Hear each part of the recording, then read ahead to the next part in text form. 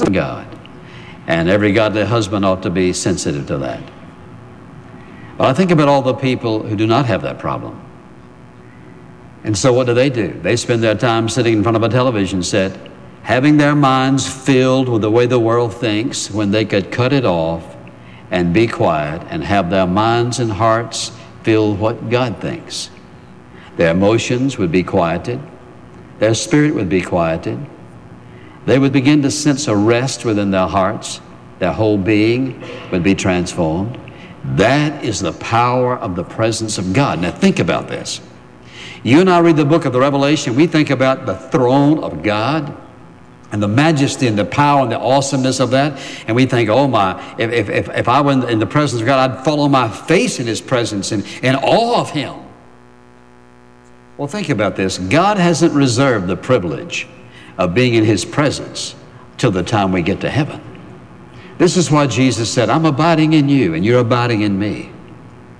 And because we're abiding in Him and He's abiding in us, we have His presence within us. You see, the issue is it's awareness.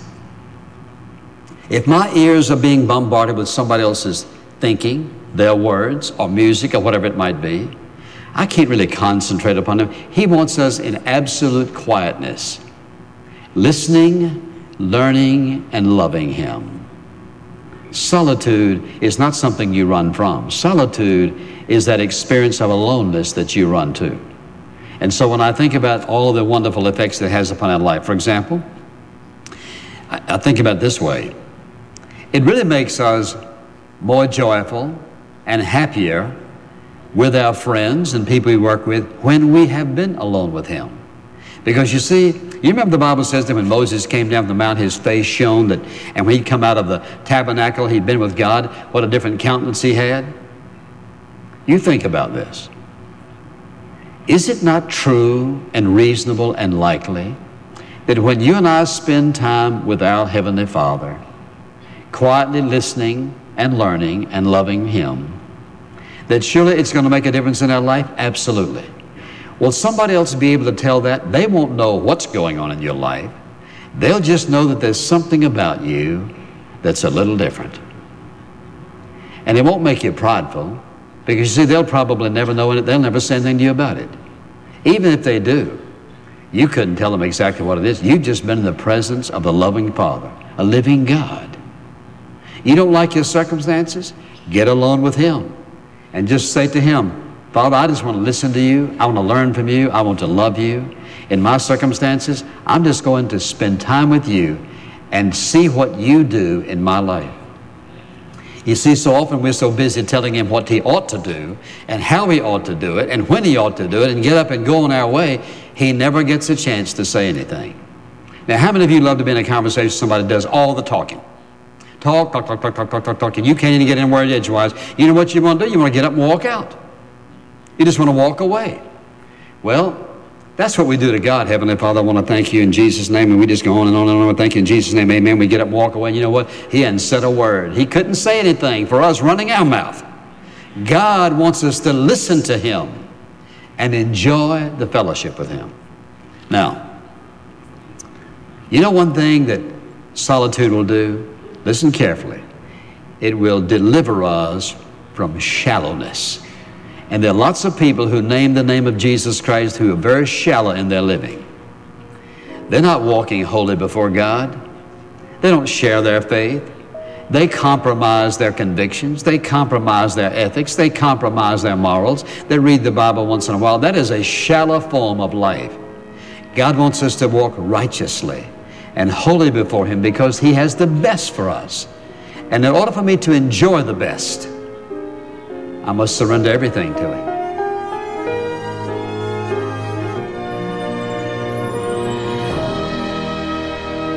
Thanks for joining us today for In Touch, the teaching ministry of Dr. Charles Stanley. At the moment of salvation, God purifies our heart and gives us the Holy Spirit, and we benefit from and enjoy these gifts as we spend time with Him. We'll hear more about the power of solitude tomorrow, and you can listen again when you click Today on Radio at intouch.org. Spending quality time alone with God takes some effort, but the benefits are worth any sacrifice. If you need some help with developing a fruitful time of prayer, search the many free resources our website has to offer. And open our online bookstore if you'd like to order a copy of Dr. Stanley's complete message, The Power of Solitude. Again, that's intouch.org or call 1-800-IN-TOUCH. You can write to us at In Touch, Post Office Box 7900, Atlanta, Georgia 30357. Getting to know God requires spending time with Him. More thoughts on solitude are coming up in today's Moment with Charles Stanley.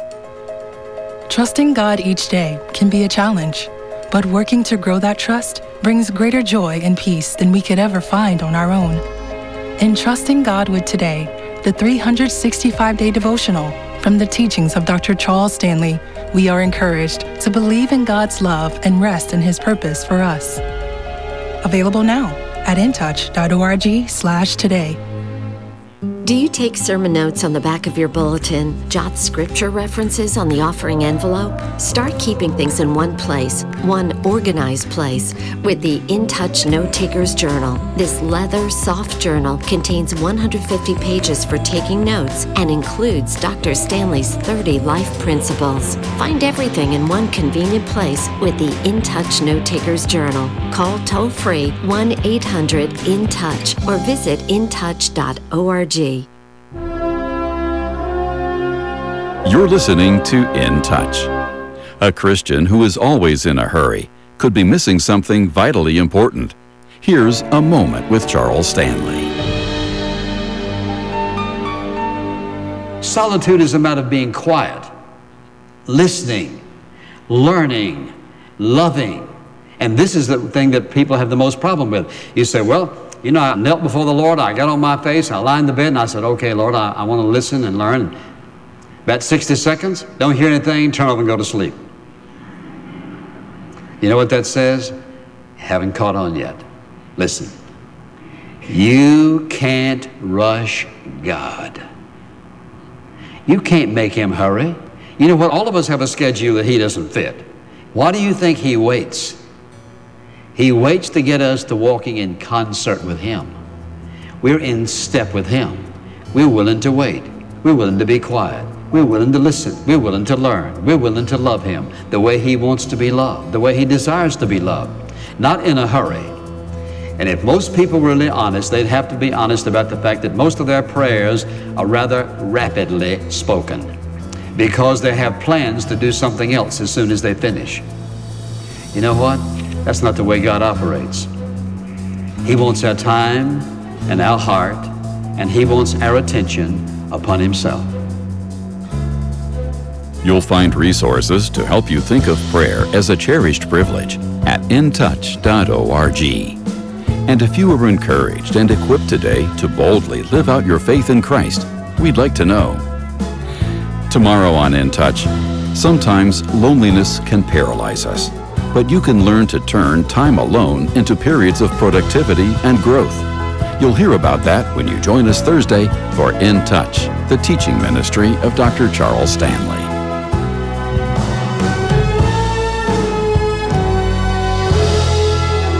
This program is a presentation of In Touch Ministries, Atlanta, Georgia, and remains on this station through the grace of God and your faithful prayers and gifts. Welcome to Breakpoint, a daily look at an ever-changing culture through the lens of unchanging truth. For the Colson Center, I'm John Sturmstreet. A pitfall of the fallen human mind is how narratives can shape our perception of the world, even outweighing facts or common sense. For example, nuclear power is one of the safest ways to generate electricity. Yet, because of 3 dramatic accidents and the press surrounding them, 3 Mile Island in 1979, Chernobyl in 1986, and Japan in 2011, nuclear power is widely perceived as extraordinarily dangerous. And now similarly, a narrative being pushed by many in the press aims at rendering something else radioactive: homeschooling. As a Washington Post analysis found late last year, homeschooling is America's fastest growing form of education. Around 2.7 million students are homeschooled in America today. That's up by about 1 million since before the pandemic. And for Washington Post reporters, well, that's scary. One article described homeschooling as, and I quote, a largely unregulated practice once confined to the ideological fringe, whose rise in popularity is leading critics to sound alarms. And a school board member from Florida echoed this concern. Quote, many of these parents don't have any understanding of education. The price will be very big to us and to society, but that won't show up for a few years, end quote. In a Washington Post article on December 2nd, Peter Jamison recounted the tragic death of an 11-year-old California boy named Roman Lopez. According to the Washington Post, the real thing to blame here was that Lopez's stepmom said she was homeschooling him. Home education was an easy way to avoid the scrutiny of teachers, principals, and guidance counselors, suggests Jamison. Yet, at the same time, he then admits, and I quote, little research exists on the link between homeschooling and child abuse. The few studies conducted in recent years have not shown that homeschooled children are at significantly greater risk of mistreatment than those who attend public, private, or charter schools, end quote. 9 days later, they then devoted an article aimed at debunking the work of homeschool researcher and advocate Brian Ray, who's long argued that homeschoolers outperform their public school peers. With little substance to criticize Ray's methodology, the Post instead devoted the space to quoting anti-homeschooling activist and Ray's aggrieved adult daughter. And then, 3 days after Christmas, the Post ran another article by Peter Jamison on the growing fear among homeschooling families that state funding in the form of vouchers could also come with increased government oversight. Leaving little doubt about where he stands on the issue of state oversight, he chose to throw in a story about a network of Nazi homeschoolers in Ohio.